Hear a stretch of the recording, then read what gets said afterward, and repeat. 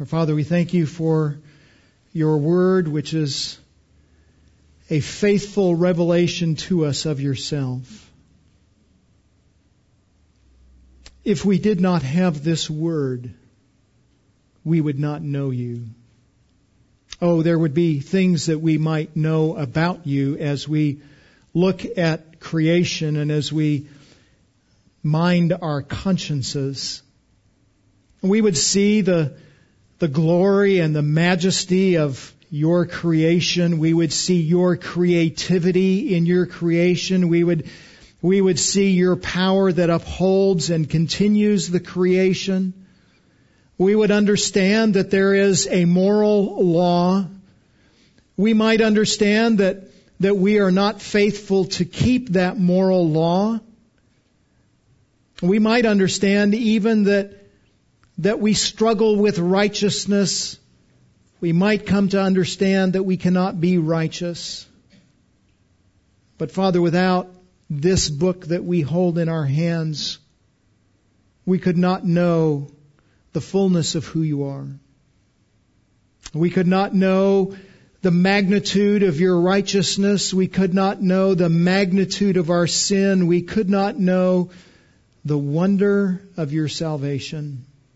We could not know how to be saved. We could not know how to walk in that salvation. Our lives are dependent on this book. Everything we need is in this book, and this book is a treasure to us because of that. So would you guide us this morning in considering the power of this word, the authority of this word, the revelation of this word. And might this word that we are about to hear be transformative to us. And Father, might we not just worship in this hour, but might we worship in this week and in this year as we heed what we hear from the pages of your inerrant, unchanging, faithful word. Would you guide us this morning? Would you give us hearts that are willing to be changed? And would you give me clarity and accuracy with what I say? I pray in the name of Christ and for the glory of Christ. Amen.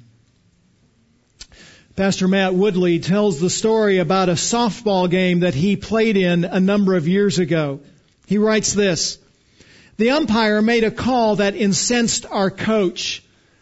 My coach didn't agree with the ump's interpretation of a specific league rule. So the game stopped and a heated discussion began. Finally, the ump sighed and pulled a rule book from his back pocket, opened it, and read from page 27, paragraph 3B, section 1. And then he concluded by saying, 'As you can clearly see, this rule means that my call stands.' Unconvinced, my coach yelled, 'But you're not interpreting the rule correctly.' To which the umpire replied, 'Excuse me, I think I should know. I wrote the rule book.'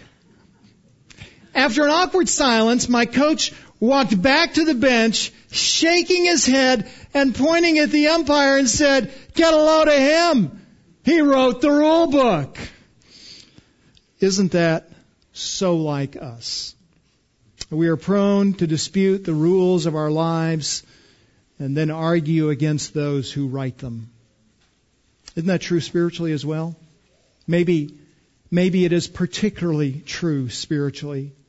Even when we have been saved from sin by Christ, and even when we love Christ, and even when we want to be obedient to Christ, we still have the flesh and we still have remaining sin. And it is the continual, perpetual work of the flesh to push against God, to push against His Word, and to entice us to rebelliously sin. Our spirits, the inner man, the part of us that's inside of us that compels us to do things, we want to obey. That we've been redeemed and we want to obey. We want to follow. We want to be loyal to God. We want to be loyal to Christ. And our flesh wants to destroy our loyalty to God and make us loyal only to ourselves. And so we have things outside of us the world and the devil, and we have things inside of us, the flesh, that are constantly enticing us to be disloyal to God and to be loyal only to ourselves. So the question is it possible to remain loyal to God? Is it possible to be faithful to God? Is it possible to resist the flesh? Oh friend, yes, it is. And this psalm is filled with all kinds of truth that points us to the power of the Word of God to equip us to walk in faithfulness to God and in faithfulness to deny the power of the flesh. The Bible is authoritative to help the believer in his fight against sin. And in this stanza particularly, the psalmist explains our hope for our relationship to God and the Scriptures and sin in this way. Oh, there it is. When opposed by sin and the world, he says, remain loyal to God. When opposed by sin and the world, remain loyal to God. And we will see in this passage 3 ways to maintain loyalty to God and His Word. So the psalmist calls us in this stanza to be loyal to God, but he doesn't just call us to be loyal to God.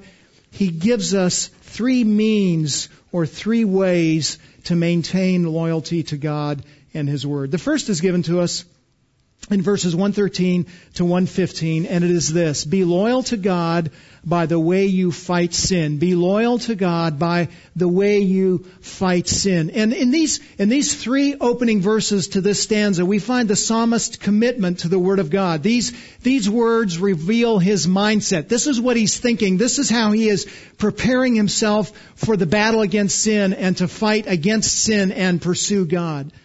In fact, this stanza seems to anticipate our understanding of sanctification from the New Testament. So from the New Testament, we would say that in order to be sanctified at a very simple level, man must put off sin. So we need to stop doing the things that lead us away from God. We need to put on righteousness. That is, there needs to be a righteous correspondent to that which we are putting off. And then we need to renew our minds so that we can put off sin and put on righteousness. So put off, put on, and renew your mind. And we find all 3 of these components in this stanza.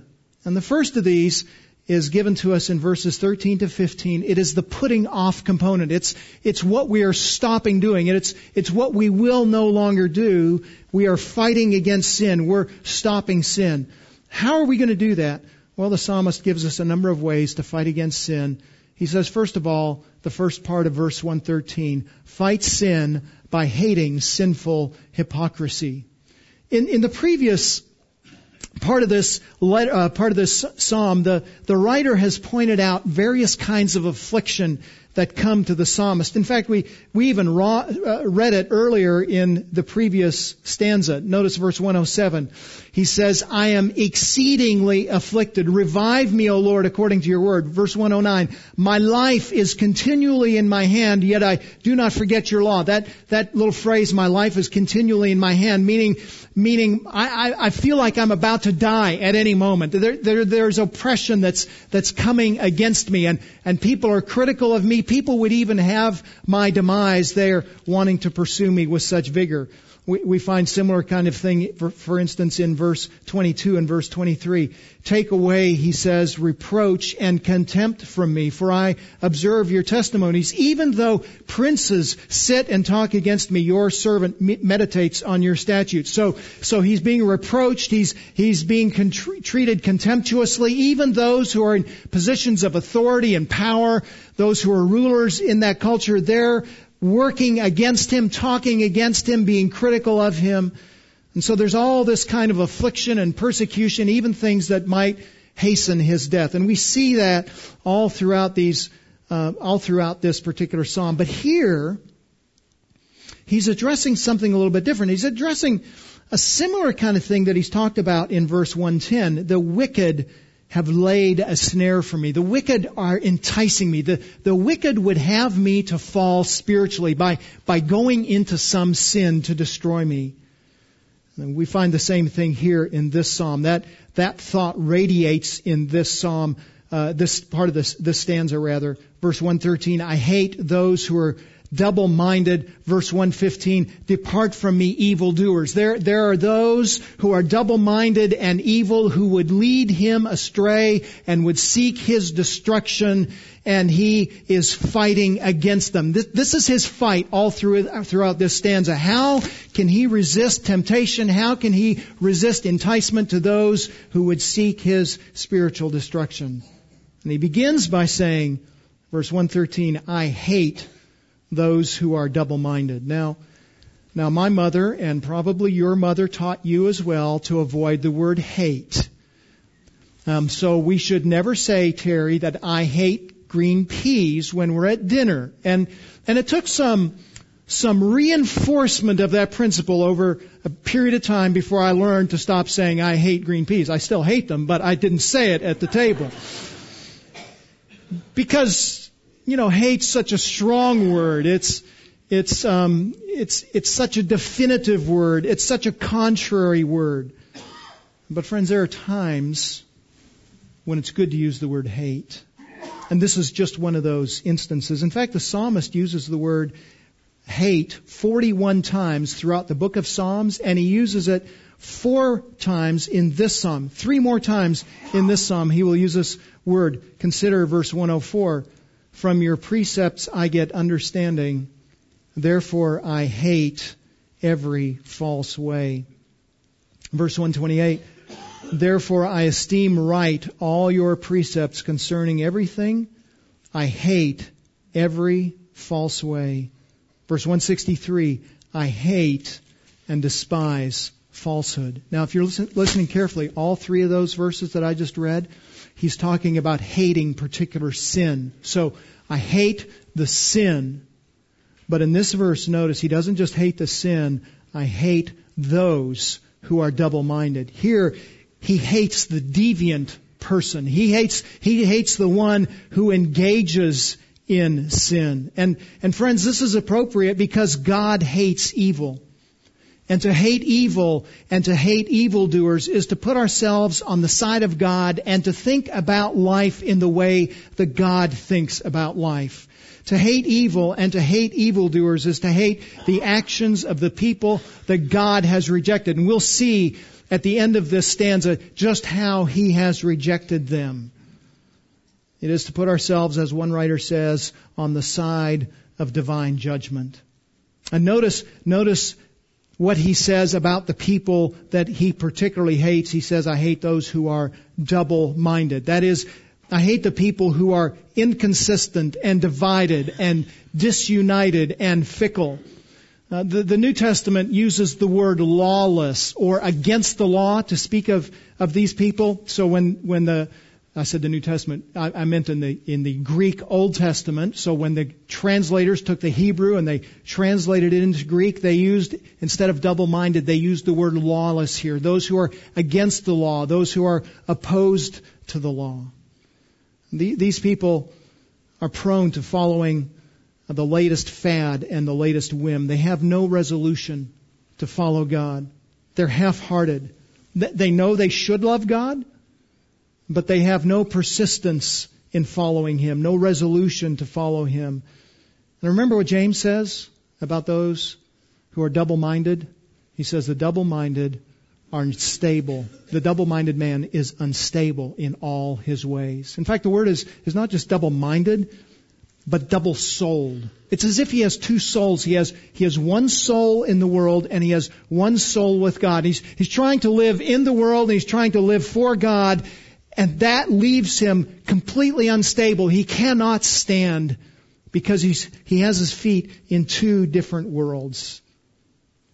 Now when the psalmist says here, I hate those who are double-minded, our propensity is to think, well, he hates other people. But think about it for just a moment. Who else do you know that's double-souled? I mean, you have people all around you in the culture that you look at and you say, you are messed up. That's a technical biblical term. You're all sorts of messed up. It's clear. While you may be trying to do good things, you're in the world and you can't. But friends, it's not just people out there. Isn't it people in here? Like in me? Is there not a component in which all of us, while we don't have two souls, we have one redeemed soul, but because of the battle with the flesh, don't we have a propensity towards going two different directions? Don't we wrestle with those things? Don't we have struggles with duplicity and hypocrisy and Pharisaism? And when the psalmist says, I hate those who are double-minded, he doesn't just mean I hate those outside who are double-minded. He also seems to be inferring, I hate my own wavering spirituality. I want the duplicity to be removed from my life as well. In fact, we get a sense that he's talking not just about others, but about himself as well, because of his prayer request in verses 116 and 117, where he says, sustain me and uphold me. That is, I can't do this on my own. I have trouble. I'm constantly falling, and I'm constantly struggling, and I need your help, Lord. Well, friend, if we are going to be loyal to God and fight against sin, it starts by hating sinful hypocrisy and every manifestation of sin. It is appropriate to hate sin in our lives. The psalmist says in Psalm 97 verse 10, hate evil, you who love the Lord. If you want to love the Lord, then you must hate evil. The Apostle Paul will say in Romans chapter 12 verse 9, abhor what is evil. Despise what is evil. Hate what is evil. Friend, let me just ask the question. Do you hate sin? Or do you merely hate the consequences of sin? And you understand the difference, right? Hating the consequences is to say, I don't like what happens to me when I sin, but the sin itself doesn't really bother me. Friend, if we're gonna be loyal to God, if we're gonna follow hard after God, if we're gonna pursue God and godliness, then there can be no place for loving sin at any level in our lives. We have to hate the sin, despise the sin. Friend, do you hate sin? Or are you tolerant of sin in some of its forms in your life? You will fight sin by hating sinful hypocrisy in others and in yourself. There's another means by fighting sin, and it's given to us at the end of verse 113, and it is fight sin by loving God's Word. By loving God's Word. To facilitate his hatred of hypocrisy, the psalmist also recommits himself to love the Lord and to love His Word. So he says, I hate those who are double-minded, but in contrast, I love your law. And we find this pairing of hatred of one thing and love for another often in this particular psalm. We won't look at all the examples, but consider just, for instance, verses 158 and 159. I behold the treacherous, and I loathe them, 158, because they do not keep your word. I despise those who are disobedient, rebellious to the word of God.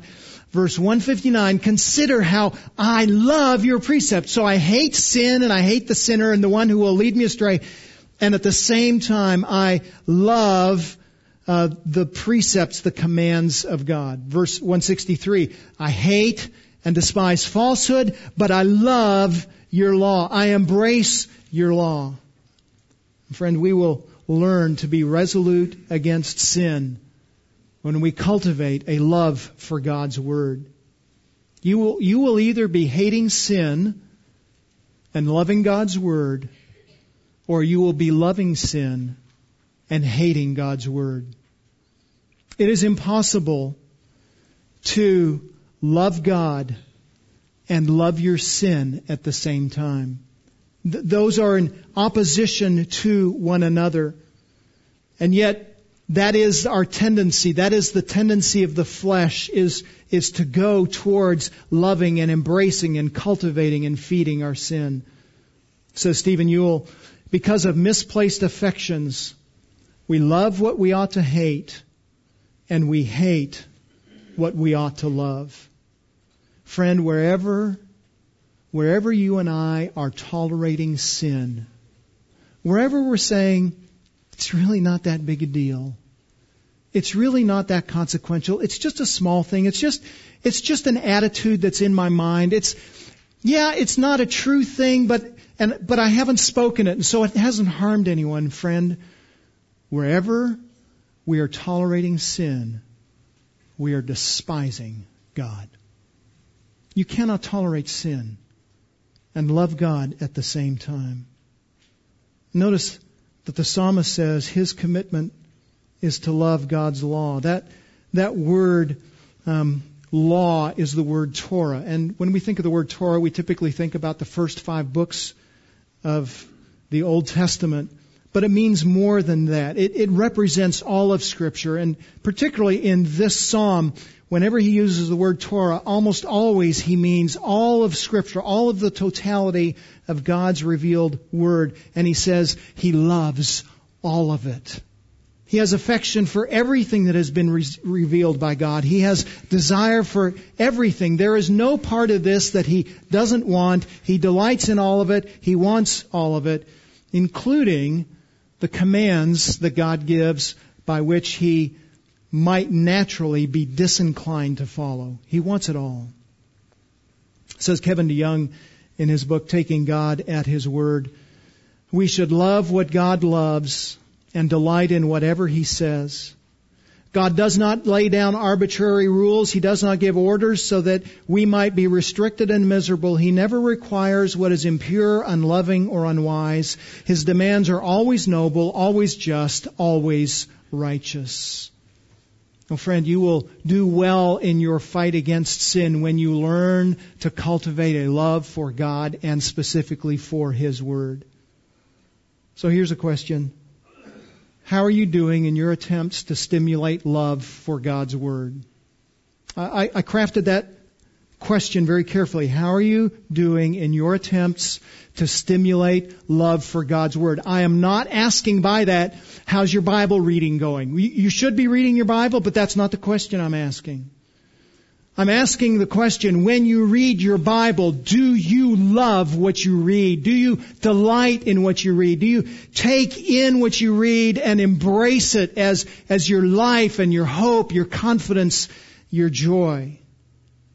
How are you doing in your attempts to stimulate your love for God's Word? How do you do that? I mean, you may be saying, well, I'd love to do better, but I'm really struggling.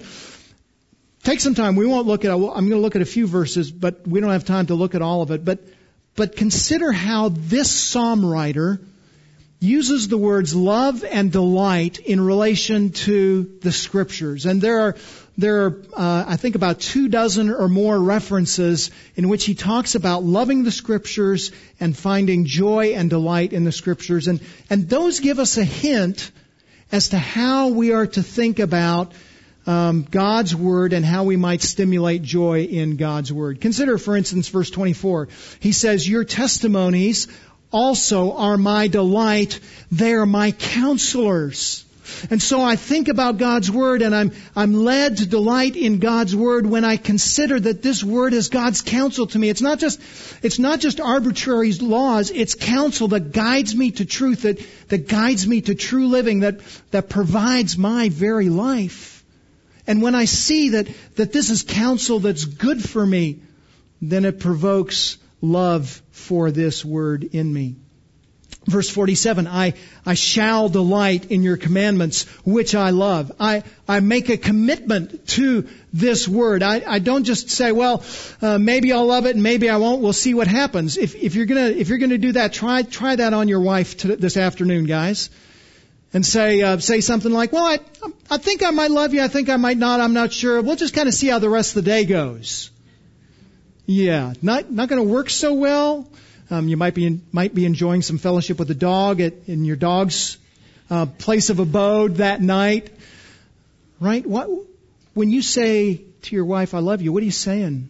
I am committed to you. And some days are hard and some days are easy, but I want you to know I am resolute in my commitment to be with you, to stay with you, and not waver. And that's what the psalmist is doing in verse 47. I am committed to this. I'm staying with this book. I'm staying with this truth.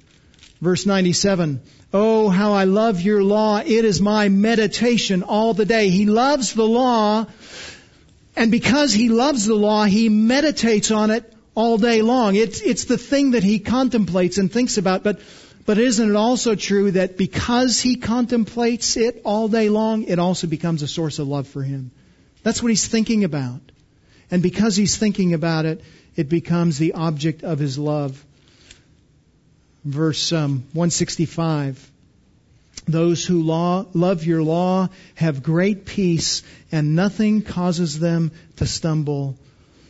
When I consider that when I love the Word of God, it will produce peace in me and lead me away from stumbling, how can I not love it? It is to my benefit. It is to my joy. It is to my good.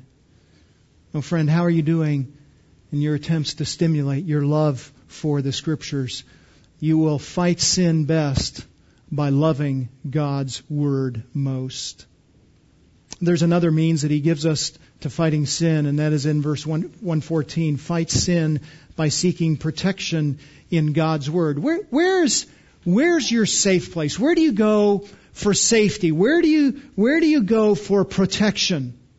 For some of you, it might be a tornado shelter, so you go underground and you go into a place where a tornado can't get you. Some of you, your safe place is the mall, or the 2020 version of the mall, Amazon Prime.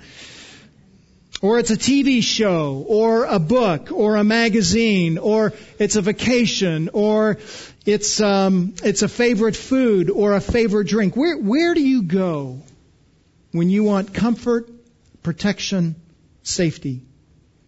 Even more specifically, where do you go when you want protection from sin?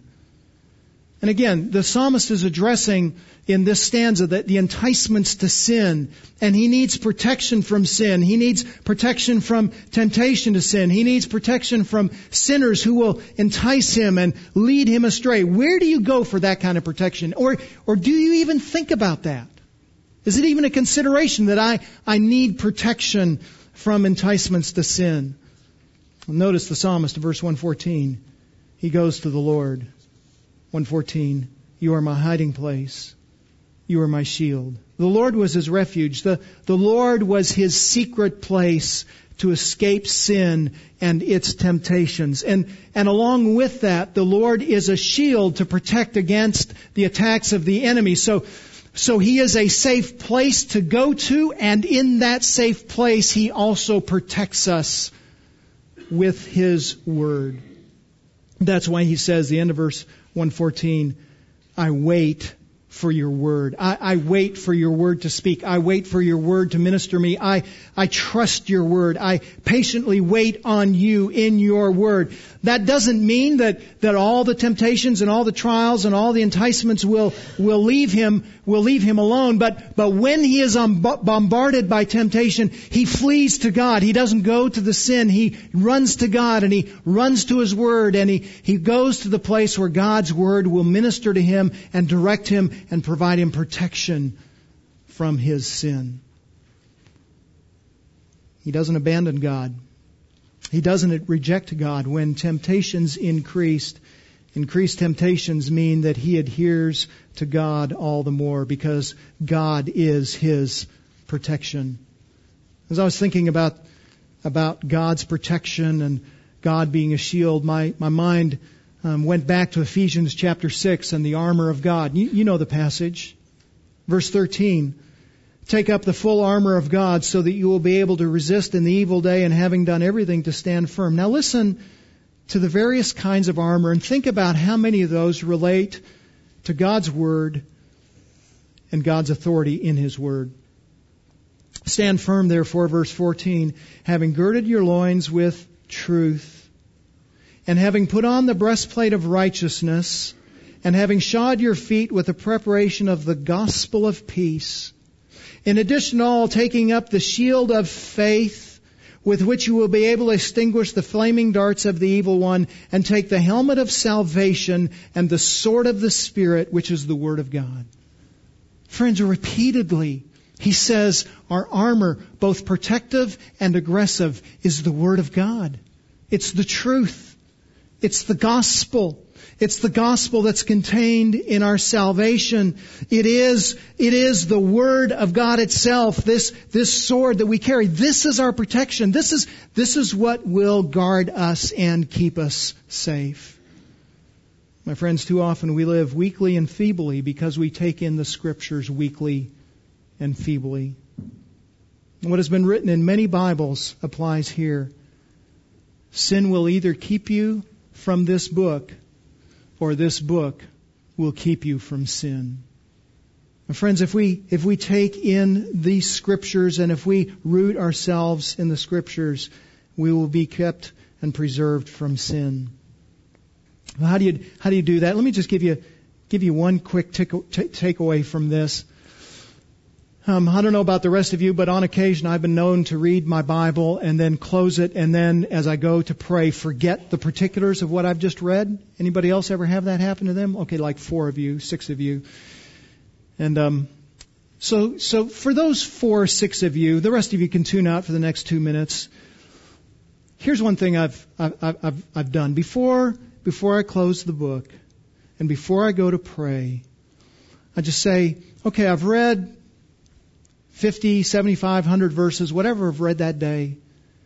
What is one verse that I can take with me for this day? And then from that verse, what is one thing that I can do? What's one thing that I can believe? What's one thing that I need to reshape my thinking about? What is one thing I can do? What is one thing I can trust?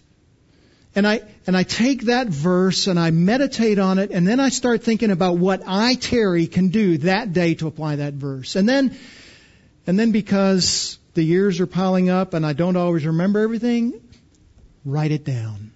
Put it on your iPhone, put it on your tablet, put it on a 3x5 card, put it in your pocket, and then pull it out during the day and just remind yourself, what do I need to be doing today to find my protection and my safety in God and His Word? Be loyal to God by the way you fight against sin. The last thing He gives us in fighting against sin is given to us in verse 15. Fight sin by taking action against sin. In the first 2 verses here, the psalmist is making a commitment. But verse 115, he's moving beyond a commitment and he's actually taking action against sin. Because he's waiting for the Word of God, that's 114, and he hates evil doing, he is affirmatively and aggressively demanding that those who do evil leave him. Notice what he says, verse 115, "Depart from me, evildoers. Leave me alone. Get out of here." Every once in a while, Regina and I will be walking our dog. Actually, we'll be walking and she'll be taking her dog. But anyway, that's a minor point. So we'll be walking the dog, and then another dog will, from the neighborhood that's gotten loose somewhere, kind of come up behind us, and they'll start yapping at each other and getting a little aggressive. And I'll turn around and I'll say something like, Get out of here, y'all. Y'all go away. Go on home. That's what the psalmist is doing. Get out of here. I have nothing to do with you. I don't want you. Leave. Friends, he's being aggressive with those who will entice him to sin. He is getting them away from their influence. Not only is he sending them away, but it's also a tacit way of him saying, I'm getting out of here. I won't stay. I won't place myself underneath their authority and their influence. Why is he so resolute? So that I may observe the commandments of God. I have nothing more that I want to do than I want to be obedient to God, and these people won't help me do that. Get out of here. The psalmist is not waiting for sin to go away. He's taking action to get away from sin. Anybody ever had sin go away? Yeah, kind of doesn't do that. It's kind of like in a couple of days, some of you are going to make some resolutions about losing 10 pounds next year. Anybody ever have it just kind of disappear magically? Yeah, me neither. You got to take action, don't you? And that's what the psalmist is doing. He's taking action against sin. And particularly, he's paying attention to the relationships that will hinder his obedience to God. It's not just that he is avoiding the sin, he is avoiding those who will influence him to sin. And we talk about that with young people all the time, right? So Paul says to Timothy that we should resist or flee from youthful lusts. There are lusts and desires that are particularly associated with youth, and we should avoid those things. And there are sins that are particularly relevant to the youth and young people, and that particularly relates as well to friends and relationships in our youth. But friends, we all need to be paying attention to who's speaking into our lives. Who has your ear? Who's informing your mind and your conscience and speaking into you? And are they pointing you to Christ? Are they pointing you to God and His Word? Are you resolute in keeping ungodly influences, ungodly friends, ungodly newscasters, ungodly advertisements from speaking into your life, informing how you think about life? Friend, are you resolute in planning not to sin? Have you pre-decided what to do when you are tempted, and how you will push it away and how you will flee from it? One commentator notes, holy men often find that in order to be holy, they have to be solitary. If you want to be holy, you will at times have to walk alone. And that's what the psalmist is preparing himself to do. He's willing to go it alone in sending away those who are unrighteous. You will, I trust, in this room, not have to stand alone, but you go outside these walls and you stand for Christ, and you're going to find a lonely place. Are you willing to send away those who are unrighteous so that you might walk with Christ? If we will be loyal to God in this coming year, we will need to dissociate from sin. And to dissociate from sin is to associate with God and be committed and loyal to Him. Will you cultivate loyalty this year to God by being disloyal to sin? You will do that as you immerse yourself in God's Word. There's a second way to be loyal to God in this stanza. It is given to us in verses 116 and 117. Be loyal to God by seeking His help and protection against sin. So he's put off sin. That's the first three verses. Now he's putting on a righteous replacement. And that righteous replacement of sin is he is appealing to God for help. He's acknowledging in these verses he needs God's help, and he is pleading with God and petitioning God and praying to God to help him. And he prays in two particular ways. The first part of verse 116 and then verse 117, he says, ask God for help to maintain your spiritual life. Notice what he says, 116, sustain me according to your word. That word sustain me means he's needy. It means he can't do it on his own. It means he's incapable of sustaining himself, and he needs God to sustain him. And the way that God will sustain him, verse 116, is according to your word. So God uses His word to sustain and uphold the one who follows after Him. And the result is, notice the end of that line, that I may live. So when we find ourselves sustained by God and sustained by His word, then that produces life, real living, real life. He asks a similar request in verse 117, uphold me that I may be safe. So hold me up. And we're not quite sure the situation he's addressing, but he's picturing something where he's either falling down or he is being overwhelmed, perhaps drowning underneath something.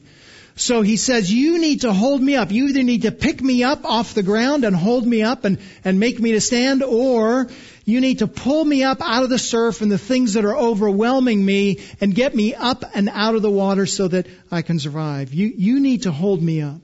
It is His way to say only God can spiritually save him. The only safety for anyone is in the Scriptures. Notice what he says at the end of verse 117, that I may have regard for your statutes continually. This is his purpose, this is his goal, this is his desire.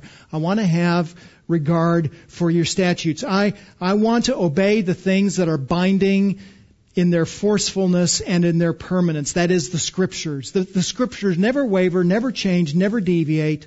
They are durable, they are eternal, and that's what I want to obey. And if I'm going to do that, you need to sustain me and you need to hold me up, because I cannot do that on my own. This is his way to say he wants God's help so that he can live God's way. Isn't this similar to the reminder that Jesus gave the disciples as he teaches them to pray? Lead us not into temptation, but deliver us from evil. If I'm going to walk away from temptation, I can't do it on my own. God has to provide the power, authority, and wisdom for me to walk away from temptation.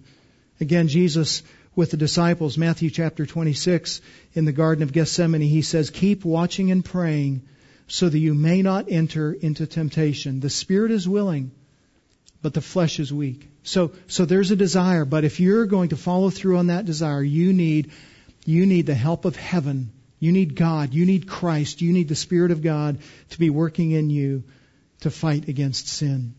Friends, we must fight against sin, but we will never defeat sin in our own power. We can never do it on our own. We must depend on God. We must depend on His power, and that power is provided in this book, and it is accessed through prayer. Are we weak in our fight against sin? Because we have simply not accessed what God has provided. Remember what Jesus' brother James says in chapter 4 of his epistle, verse 2, you do not have because you do not ask. You just haven't asked. I'd be happy to give you the provision, but you haven't asked. Remember a number of years ago, 28 years ago, I was having a conversation with my dad about some issues that Regine and I were wrestling through and just not sure what to do. And by the end of the conversation, he just kind of smiled at me and said, Terry, I can help you. You just haven't asked. You need to ask, and then I'm happy to help you. And isn't that the way we are sometimes with God? Here we are struggling and striving and fighting against sin. And we're trying to do it all under our own power. Friend, you can't do it. You won't make it.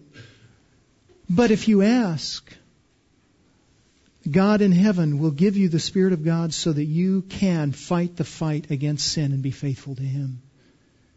You don't ask or you don't have because you don't ask. Ask God and He will help you. He asks for another thing as well. Middle of verse 116. Ask God for help not to be ashamed of or to shame His word. Notice what he says at the end of verse 116.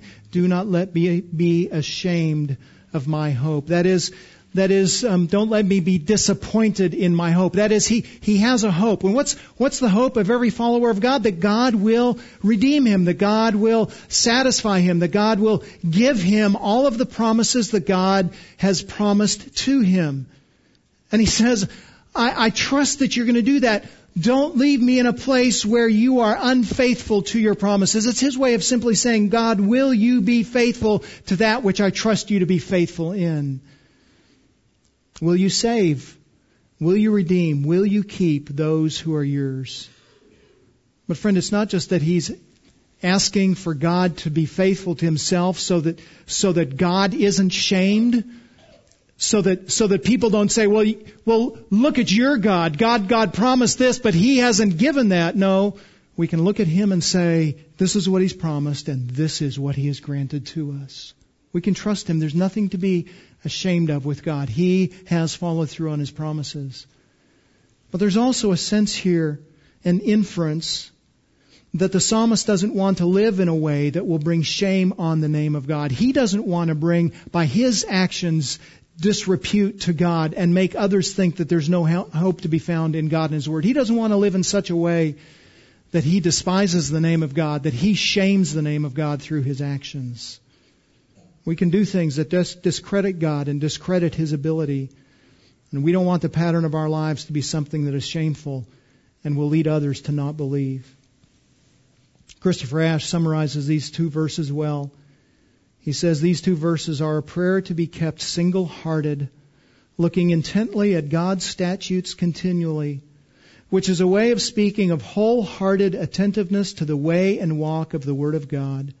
He knows that perseverance is only by grace given in answer to prayer. He wants to be loyal to God. He knows he can't be loyal on his own, so he asks God, would you make me loyal? Would you keep me and preserve me? Is that the way you pray?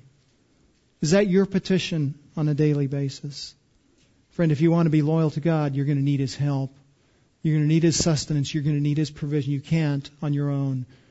But He can, through the Spirit of God, work that in you.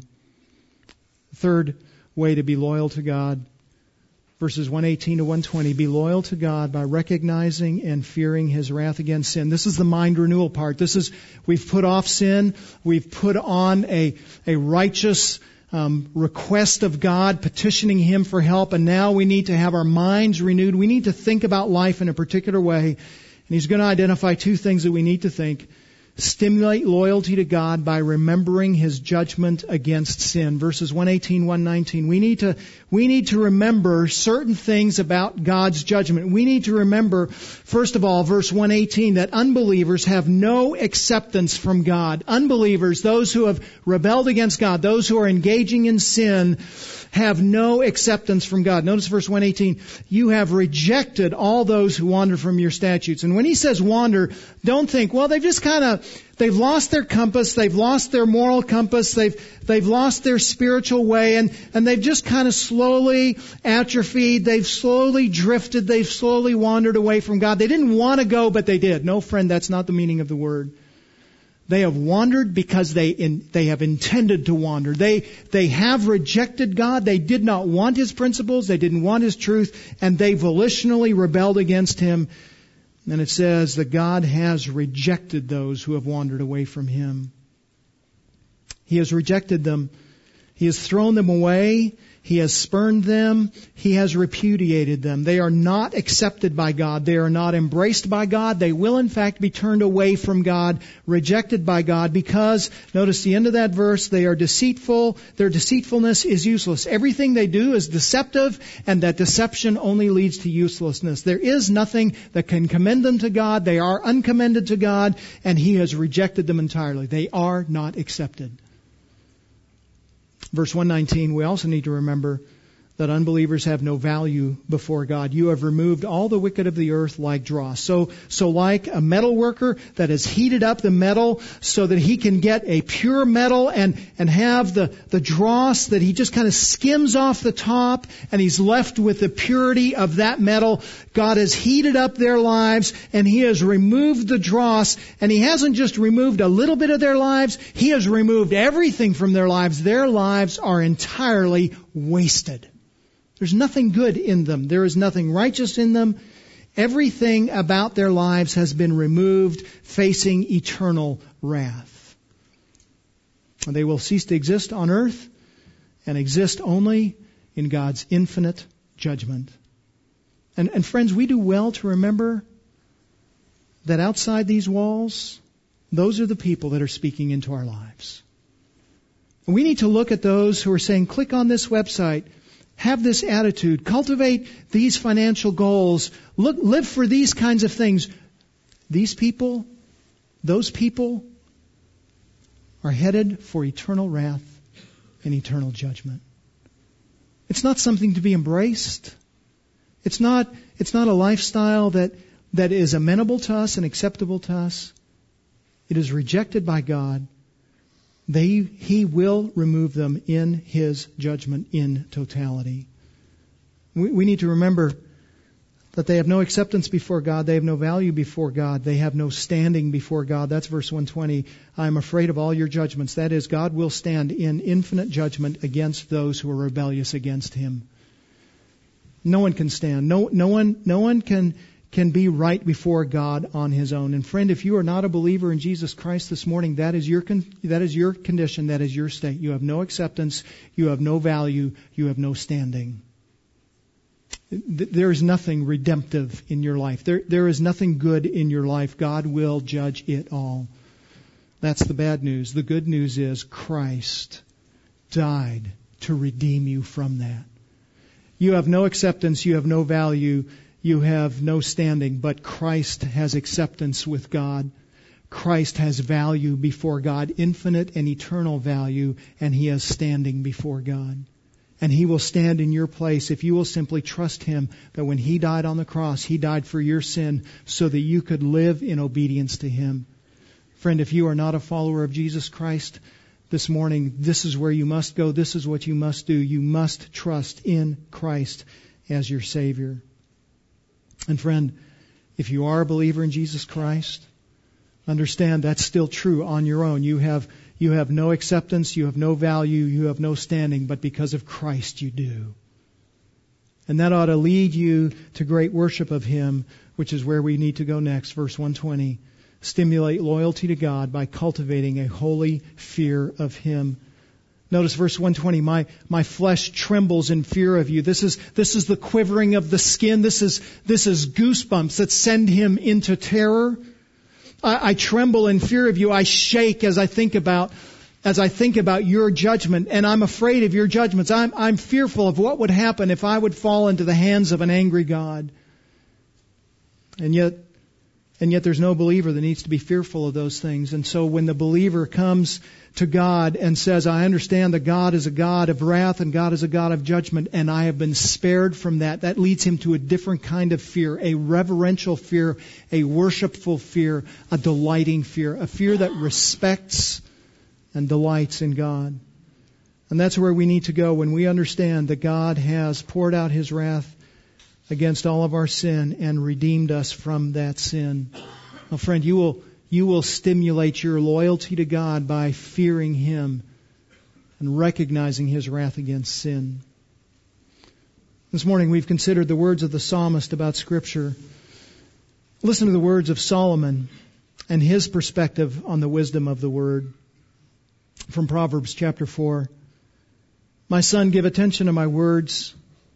Incline your ear to my sayings. Do not let them depart from your sight. Keep them in the midst of your heart. For they are life to those who find them, and healthy to all their body. Watch over your heart with all diligence, for from it flow the springs of life. You see, the rule book that is given to us by God is not just a rule book, friend. It is a love letter. It is a love letter, as Solomon says, to produce transformation in our hearts, to produce life in us, to give us health. This is not something that God does in criticism of us, in rebuke of us. It is in joy that He gives it to us for our life. It's a love letter in every sense of the word. So as we head into this new year, how will we think about the Word of God, and what will the Word of God do in us? Let me give you 4 summary questions for me about my loyalty to God and His Word.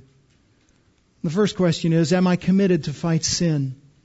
That is, am I really being intentional to push against and resist my particular inclinations to sin? Have I identified where I am prone to sin? And am I taking actions against those temptations to sin? Have I resisted so that I am less inclined to sin in those particular areas? Am I resolved to fight those sins? Or am I tacitly making allowances and excuses for those sins? Am I committed to fight sin? Secondly, am I seeking God's help in my fight against sin? Have I asked Him for help? Is it part of my daily prayer to Him to seek His help? Am I concerned about being ashamed of His Word and bringing shame to Him because of my sin? Am I using the Scriptures that He has provided for me in my fight against sin? Or am I trying to do it all on my own? It's a self-help improvement program. Or am I going to Him as the Christ improvement program, if you will?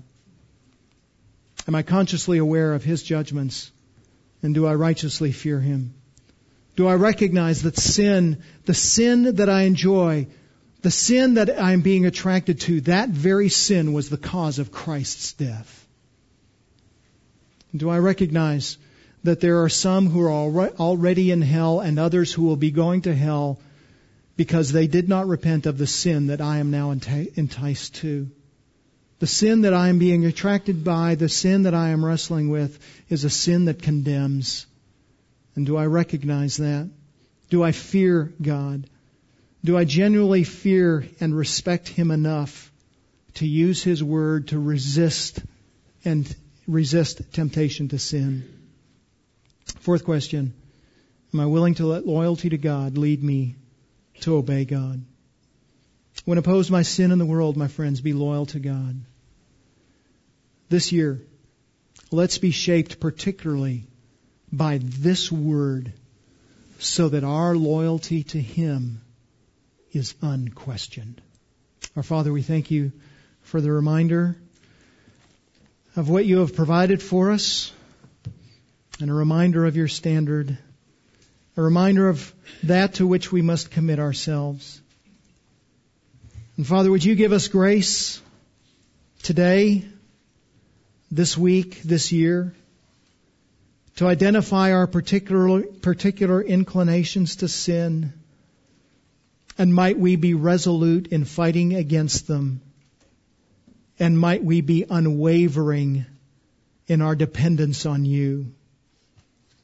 Oh, Father, would this year not just be a year of fighting sin by the Word, but might this be a year of fighting sin by prayer? And might we avail ourselves of that which You have provided for us through Christ and the Spirit that indwells us. Oh, Father, might all these things lead us to a reverential fear and worship of You. And as we are transformed more and more into Your likeness and the likeness of Christ our Savior, would we find delight in You, and would we find worship of You and favor with You. We, Father, thank You for this Word. Would You work it in our lives so that we might be loyal to You, we pray in Christ's name. Amen.